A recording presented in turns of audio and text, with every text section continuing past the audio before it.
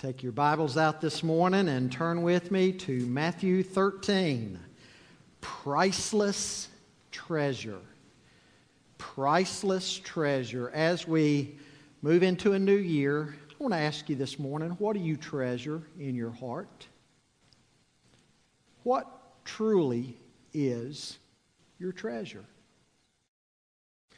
This morning I want us to look at the subject matter, priceless treasure. Matthew 13 and beginning in verse 44.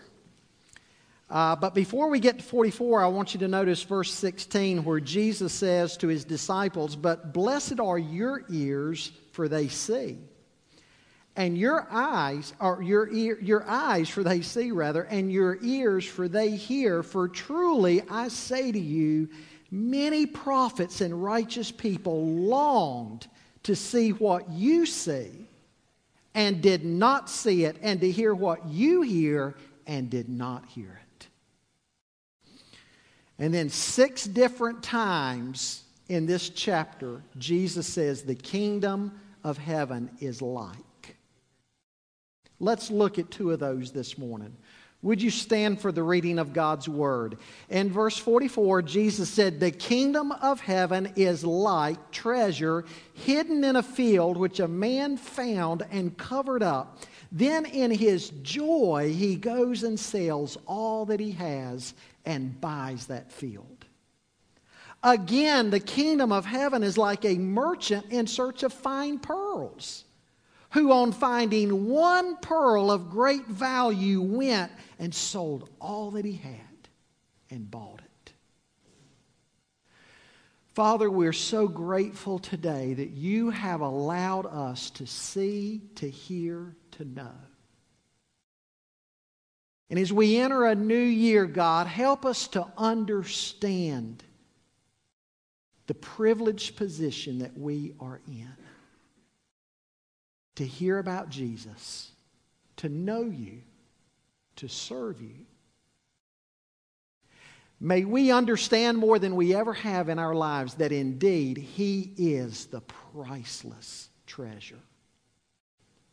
And whatever it takes to follow Him is well worth it.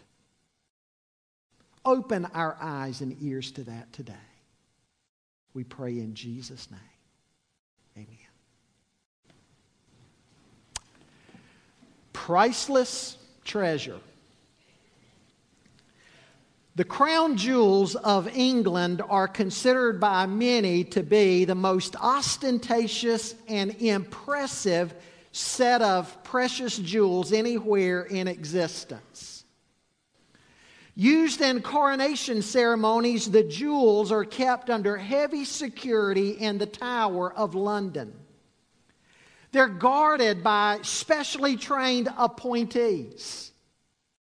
The set consists of a crown, a scepter, and several other ornaments of royal caliber. The crown jewels have been replaced, stolen, and destroyed on several occasions. One such mishap involved King John, who in 1216 tried to cross the bay in Lincolnshire. He miscalculated the incoming tide and lost his luggage, which was washed out to sea. The luggage, the crown jewels of England. He contracted dysentery and died just a few days later. The area is exceptionally dangerous due to the fast incoming tides and muddy waters, but treasure hunters still flock annually to that area, hoping to find the haul of a lifetime. Now, closer to home is the supposedly $63 million in gold and silver hidden somewhere in Bedford County, Virginia. Legend has it that in 1812, Thomas Beale and a few men he was traveling with came into a large sum of gold and silver while mining somewhere in the Rocky Mountains. With such a large fortune, estimated to be around $63 million in today's money, all of the men wanted to make sure that their next of kin would get the money should they perish. And so Thomas Beale wrote 3 coded messages. One described the exact location of the treasure. The second described the contents of the treasure. And the third was a list of the men's names and their next of kin. Beale then entrusted Robert Morris, a Lynchburg, Virginia innkeeper, with the safekeeping of a box containing the secret messages. Morris was supposed to wait 10 years before opening it.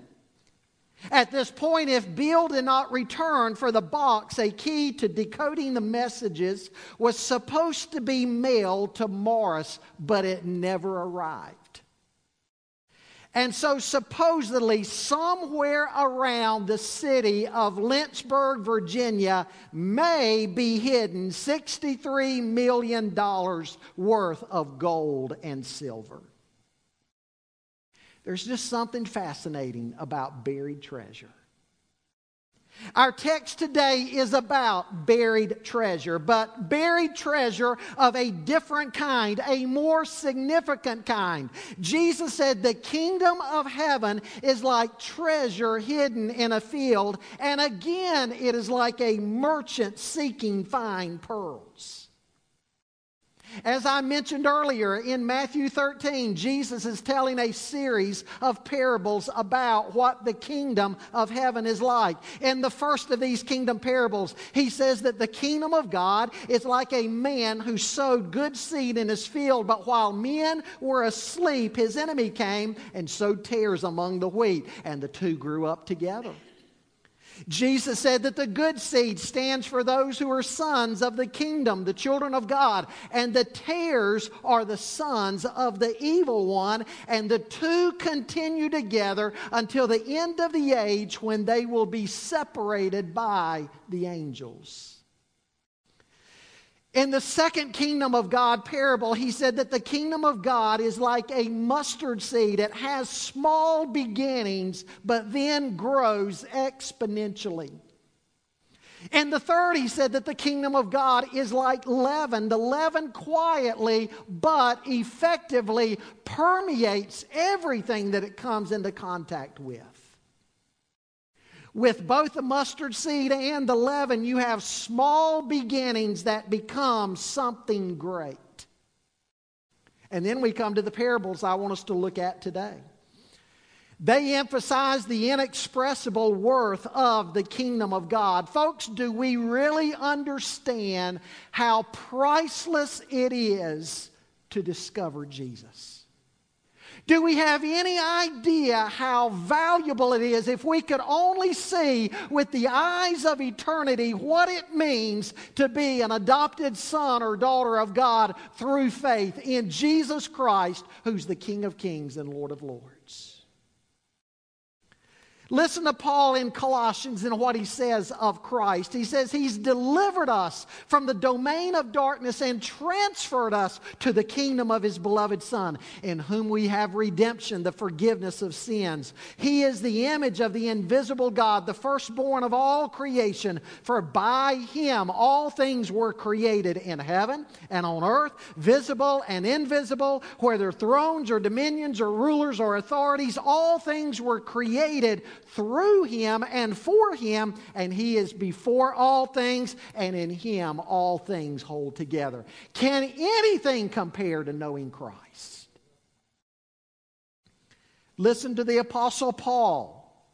Again, as he writes to the Philippians in Philippians chapter 3, he says, "But whatever gain I had, I now count as loss for the sake of Christ. Indeed, I count everything as loss because of the surpassing value of knowing Christ Jesus my Lord." As Craig Blomberg writes in his little book, Preaching the Parables, these twin parables point out that true disciples are those who recognize that God's kingdom is so valuable that it is worth sacrificing whatever it takes to be its citizens. I want us to look today at these twin parables. Because, folks, I believe that they teach us something that this modern age desperately needs to hear. Most of the people that you and I are going to rub shoulders with this week would assign very little value to what we are about this morning. They are not investing in the kingdom of God at all. They don't have kingdom values. It's not even on their radar. In fact, they're investing in the world. And Jesus said John said in 1 John 2 that those who love the world and invest in the world need to understand that one day this world and all it contains is going to pass away. If only people today could understand, if they're investing in this world and the things of this world, it's a terrible investment, because one of these days they're going to have nothing to show for their lives. If you're investing in this world, you, my friend, are wasting your life. The message this morning is an invitation to take a fresh assessment of what your life and my life is all about. And the first thing I want you to see this morning is discovering the treasure that is above all others. Discovering the treasure that is above all others. If we only live for self and earthly pleasures, we are fools, because, ladies and gentlemen, you and I are made for better things. The Westminster Shorter Catechism begins by saying that the chief end of man is to glorify God and enjoy Him forever. Jesus points out in our parables today that true treasure pertains to the kingdom of heaven. What's He talking about here? No doubt He's talking about such things as eternal life, that through Him you and I can be reconciled to a holy God. All of our sins can forever be washed away, and we can have peace with God, and we can have access into His presence that begins now but continues all the way into eternity. Those are the things that make up the true treasure of life. After all, what is it deep down inside that so many people want? They want peace with God. They want to know that if something happens to them and their family, that they and their family and their loved ones and friends have eternal life, that their sins are forgiven, and they're going to spend eternity together in heaven one day. And one day they're going to have the assurance of meeting the Lord and seeing their Savior face to face. That's what people want to know in life. Notice what verse 44 tells us. The kingdom of heaven is like treasure that is hidden in a field. Now, what do we learn about this treasure? First of all, we see that it is not immediately visible. Where is it? It's there, but it's hidden out of sight. It's buried. Folks, that's what they did with treasure in Israel. Israel was a land of wars. It occupied that place of land that was right in between the major military powers of the ancient world. You had the kingdoms to the east and the northeast, like Syria and Babylon and Assyria and Persia. And then you had Egypt to the southwest. The major roads and the trade routes that connected these major kingdoms went right through the land of Israel. Israel is a bridge between those major kingdoms on both sides of it. And so what that meant is that your backyard almost at any moment could become a battlefield. Your land could be raided. Your house could be raided. Everything that you'd worked for and saved for all of your life could immediately be lost in a moment. The rabbis had a saying that the only safe place for treasure was hidden in the earth. That brings to mind that parable that Jesus told in Matthew 25:14 and following about the talents. The guy who only received one talent, what did he do with his talent? He went and hid it in the ground. Because again, that's what they did with talents back then, with treasure back then. If you hid it in your house, the clay walls on your house, thieves could dig through and steal. And so the ground was a lot safer. And your treasure there would not immediately be visible. It would be there, but it would not be visible to anybody who wanted to rob you. Now, the problem was, if you died and your family didn't know where the treasure was, it might be there for centuries. It may never be discovered. I think of that little Bedouin shepherd boy who in 1947 was out playing with his friends and siblings near the Dead Sea. And they were throwing rocks, throwing stones, and there's caves there. You've probably seen those caves. In fact, if you see pictures of where the Dead Sea Scrolls were discovered, you'll probably see a picture of cave number 4 is what they'll show you. But all these caves, and these little boys were out throwing rocks, and this little fella threw a rock in a cave, and all of a sudden he heard a crashing sound. Clay pottery breaking. Upon further discovery, when they went into that cave, in fact, they went into 11 caves.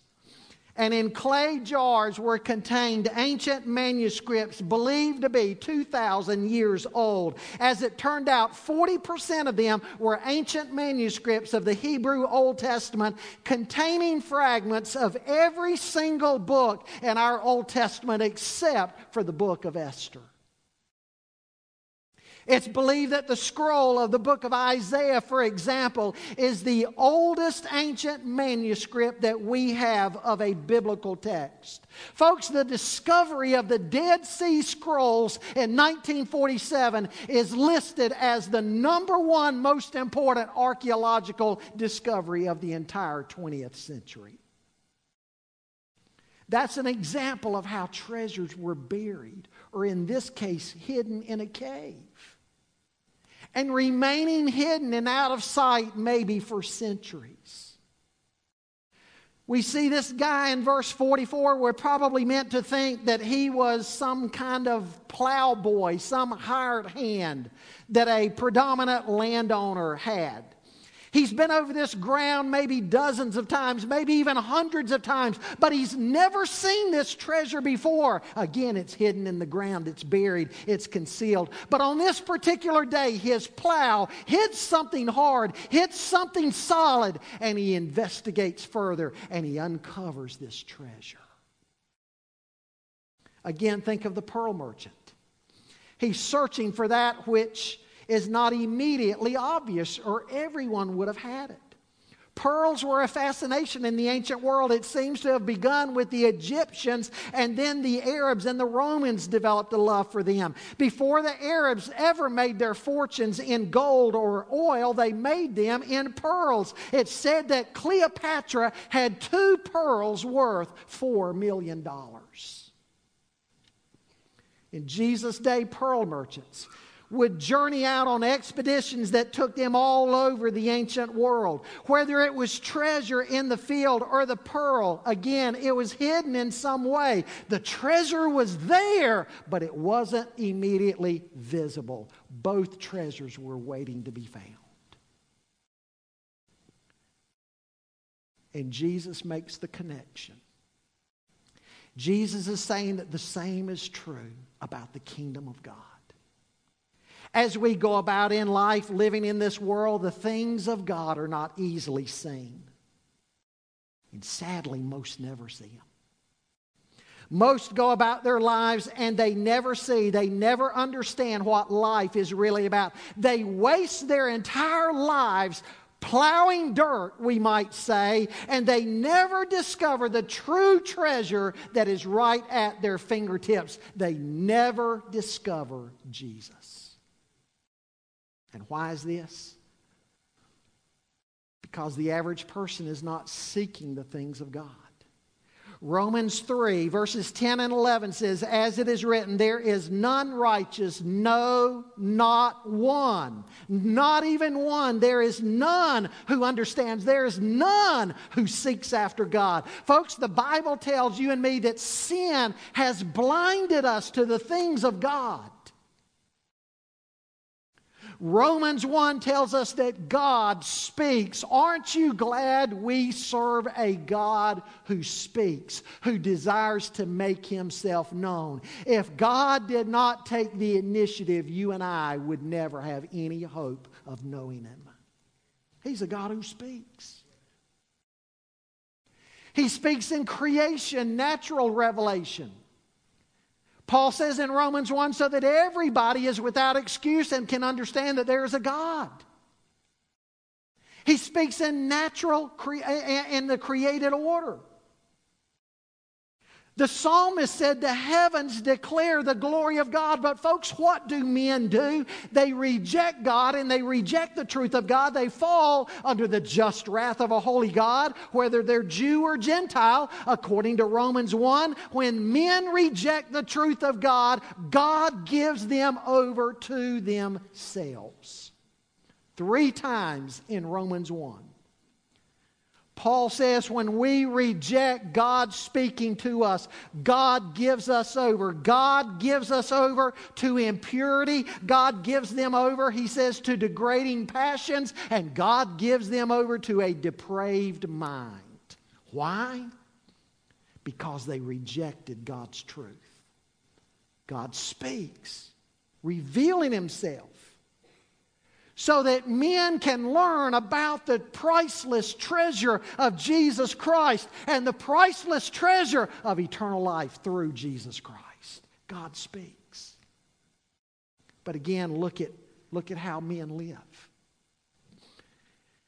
Instead of seeking God and embracing Him, what is it that so many seek after? They lay up treasure upon earth. They make an idol out of things and worship the creation rather than the Creator.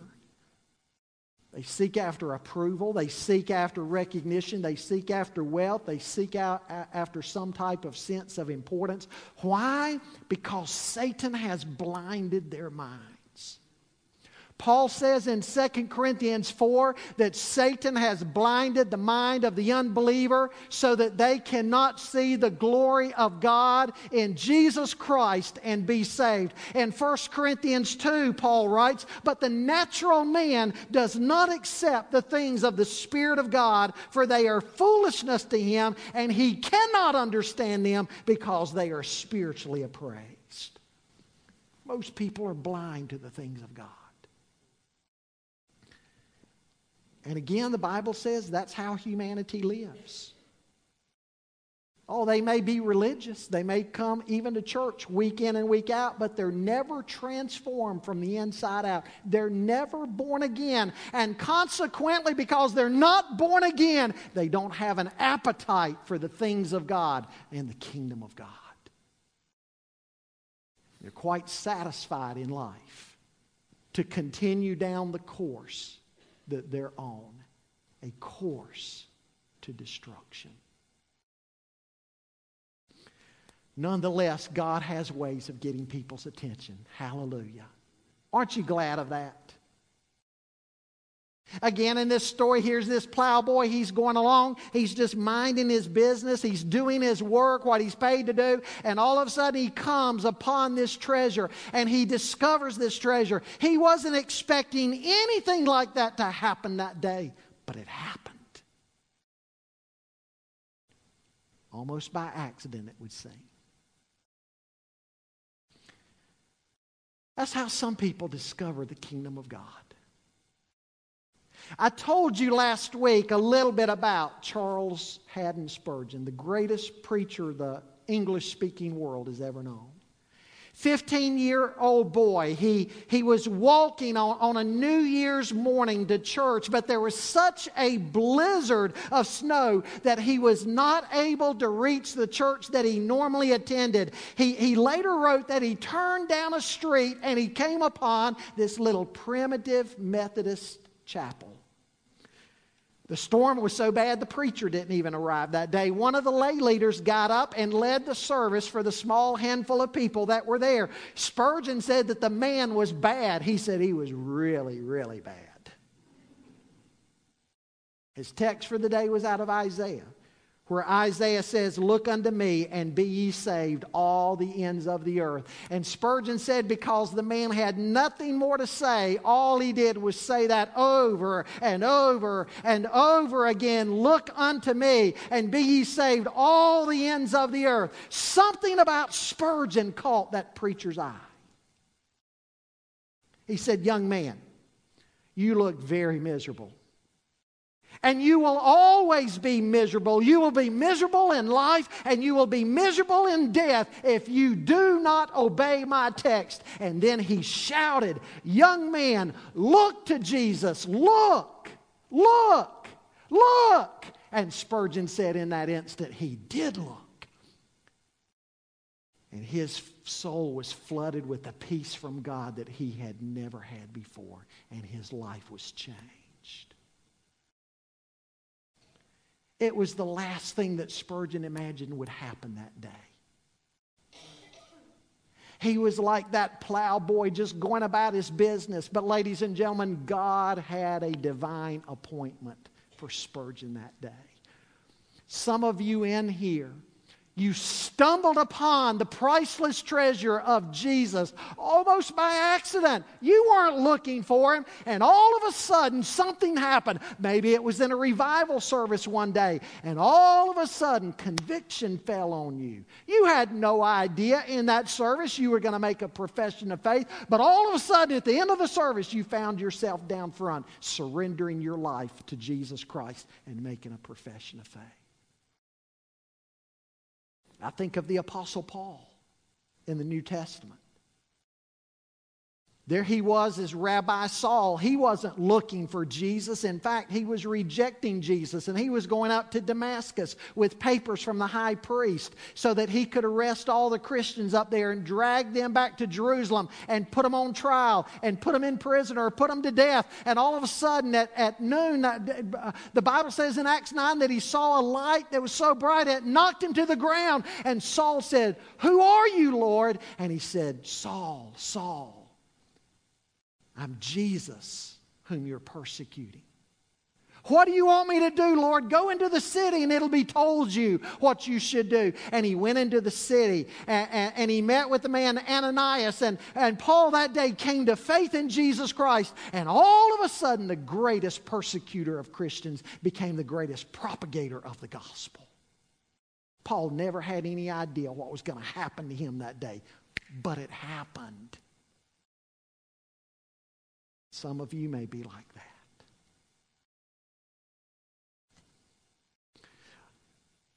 Others discover the kingdom of God after a diligent search. Jeremiah 29:13 says, "They shall seek for me and find me when they search for me with their whole heart." I think about the Ethiopian eunuch who had been to Jerusalem to worship, and while there, he had bought a copy of the scroll of Isaiah and was diligently reading it on his way back home, trying to discover its meaning and yet needing somebody like Philip to explain things to him. He came to faith in Christ. Cornelius, Acts chapter 10. Same thing. A God-fearing man looking for God, trying to have peace with God. Justin Martyr, one of the early church fathers, said he wandered from philosophy to philosophy, looking for something to satisfy his empty heart, and then he found Jesus. Maybe that's how you are today. You've been searching for God. You're hungry to know Him. You've been looking for Him. The Bible says that's actually the work of the Holy Spirit on you. You are looking for Him because He's already looking for you. Jesus said in John 6:44, "No one can come to me unless the Father who sent me draws him, and I will raise him up on the last day." I want to say to you today, Jesus is the true treasure. He's the pearl of great price. He satisfies. The Bible says, in Him are hidden all of the treasures of God. If you go through life and you accumulate all the world's goods but do not discover Jesus Christ, you will die a pauper. You will live as a pauper and you will die as a pauper. You are the poorest of the poor if you do not know Jesus Christ. Yet on the other hand, if you go through life and you never acquire the treasures of this world, but you know Christ, you're rich. Have you ever stopped to think of what you have in Christ? Paul said in Ephesians 2, but God being rich in mercy because of the great love with which He loved us, even when we were dead in our trespasses and sins, He made us alive together with Christ. By grace you've been saved, and raised us up with Him and seated us with Him in the heavenly places in Christ Jesus, so that in the coming ages He might show the immeasurable riches of His grace and kindness toward us in Christ Jesus. You are rich in Christ. He is the priceless treasure beyond all other treasures. Discovering the true treasure of life. Secondly and quickly, and I'm not even going to go on to develop this point like I have it planned out, but possessing the treasure that is above all others. Possessing. Not just discovering, but it had to be theirs. Notice that both men simply had to have what they found. Finding it was not an end in and of itself. They both had to have it for themselves. It had to be theirs. The treasure hidden in the field was worth more than all this plowboy had put together. And so what does he do? Out of joy, he runs home. He liquidates all of his wealth. And he goes to the landowner and he buys that field so he can have that treasure. You say, but didn't he have a moral or an ethical responsibility to let the landowner know? No, not according to the laws of that day. According to the laws of that day, it was finders keepers. Finders keepers wasn't 9/10 of the law. It was 10/10 of the law. But beyond that, I want you to remember this is a parable. A parable is a metaphor. It's a figure of speech. It's a simile. It's an illustration. It's an analogy. Jesus told parables to make a point. It is a great mistake to try to make every single little detail in a parable mean something. In the hermeneutics of parables, the interpretation of parables, we've got to get the main point, the point of comparison, and let some of the other details fall by the wayside. The main point in this story is that the plowboy simply had to have this treasure. And so he went home and he gladly gave up everything else that he might have it. And the pearl merchant did the same. Again, an analogy. The kingdom of God is worth you and me giving up everything for. Everything. Do we understand that? You've got to surrender all that you are and all that you have. You've got to change. You've got to repent. You've got to come as a child, letting go of pride, forsaking all others if need be, embracing Him. You say, that's a high price. Yes, maybe it is, but I want you to notice both of these men in these twin parables here. Both of them, the text says, out of joy, they went back and they sold everything they had so they could obtain the treasure.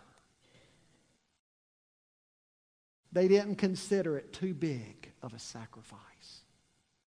It was joy that moved them. It was joy that motivated them to dispense of everything else they owned so they could own that one thing. What's the lesson to people today?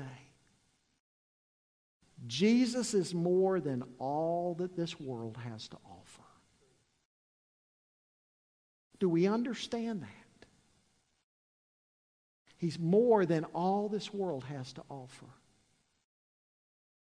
If you have to give up everything to follow Him, it's a price well worth it. And Jesus, in turn, will give you life, eternal life, and abundant life.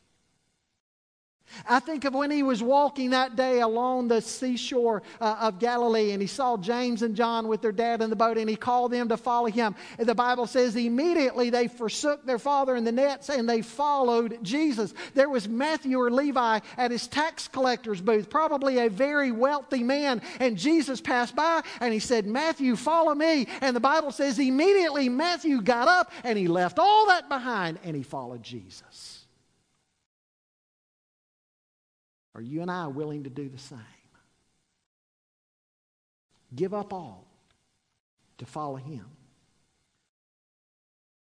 Folks, I want you to remember that the treasure of the kingdom of heaven is not always apparent. The things of this world can blind us to what's really important. The busyness in our lives can blind us to what's important. But when we finally see and understand, we've got to do anything and everything to lay hold of Jesus and for Him to lay hold of us. Don't miss the treasure. Don't miss out on knowing God and following Jesus Christ as the Lord of your life. Some of you this morning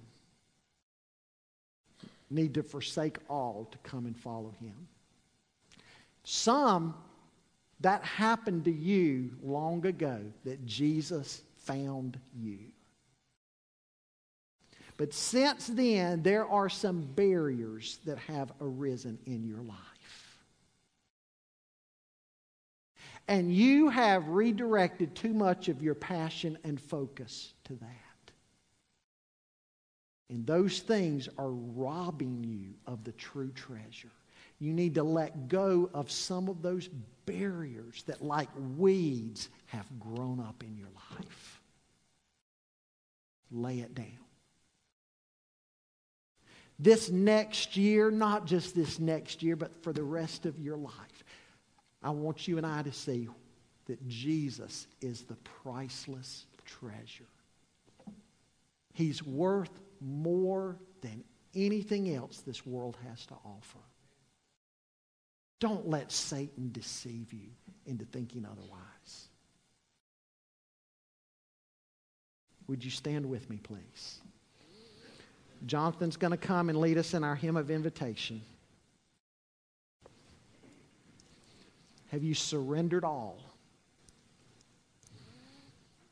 Have you surrendered all? Have you given Him everything? Some of you need to come forward this morning. God's drawing you to faith in Christ, and you need Christ. Some of you, like I say, who've been Christians for maybe decades, there's some other things that have captured your focus that you need to lay down today. It's not worth it. Follow Christ.